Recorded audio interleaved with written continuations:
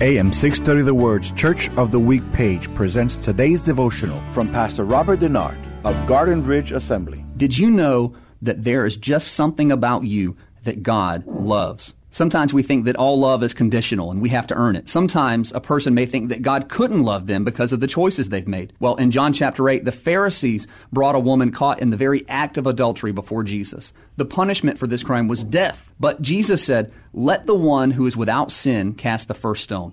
One by one, those accusers walked away. God's love for us doesn't change because of sin. Now, He may want to do something in your life about it to change you, but that doesn't mean that He loves you any less. I want to encourage you today that you are special to God. You have purpose. No matter what you've done or where you've been, God loves you simply because you're His child. Hear Pastor Robert Denard tell the story of Garden Ridge Assembly, our Church of the Week, this Sunday afternoon at 1 on AM 630, The Word.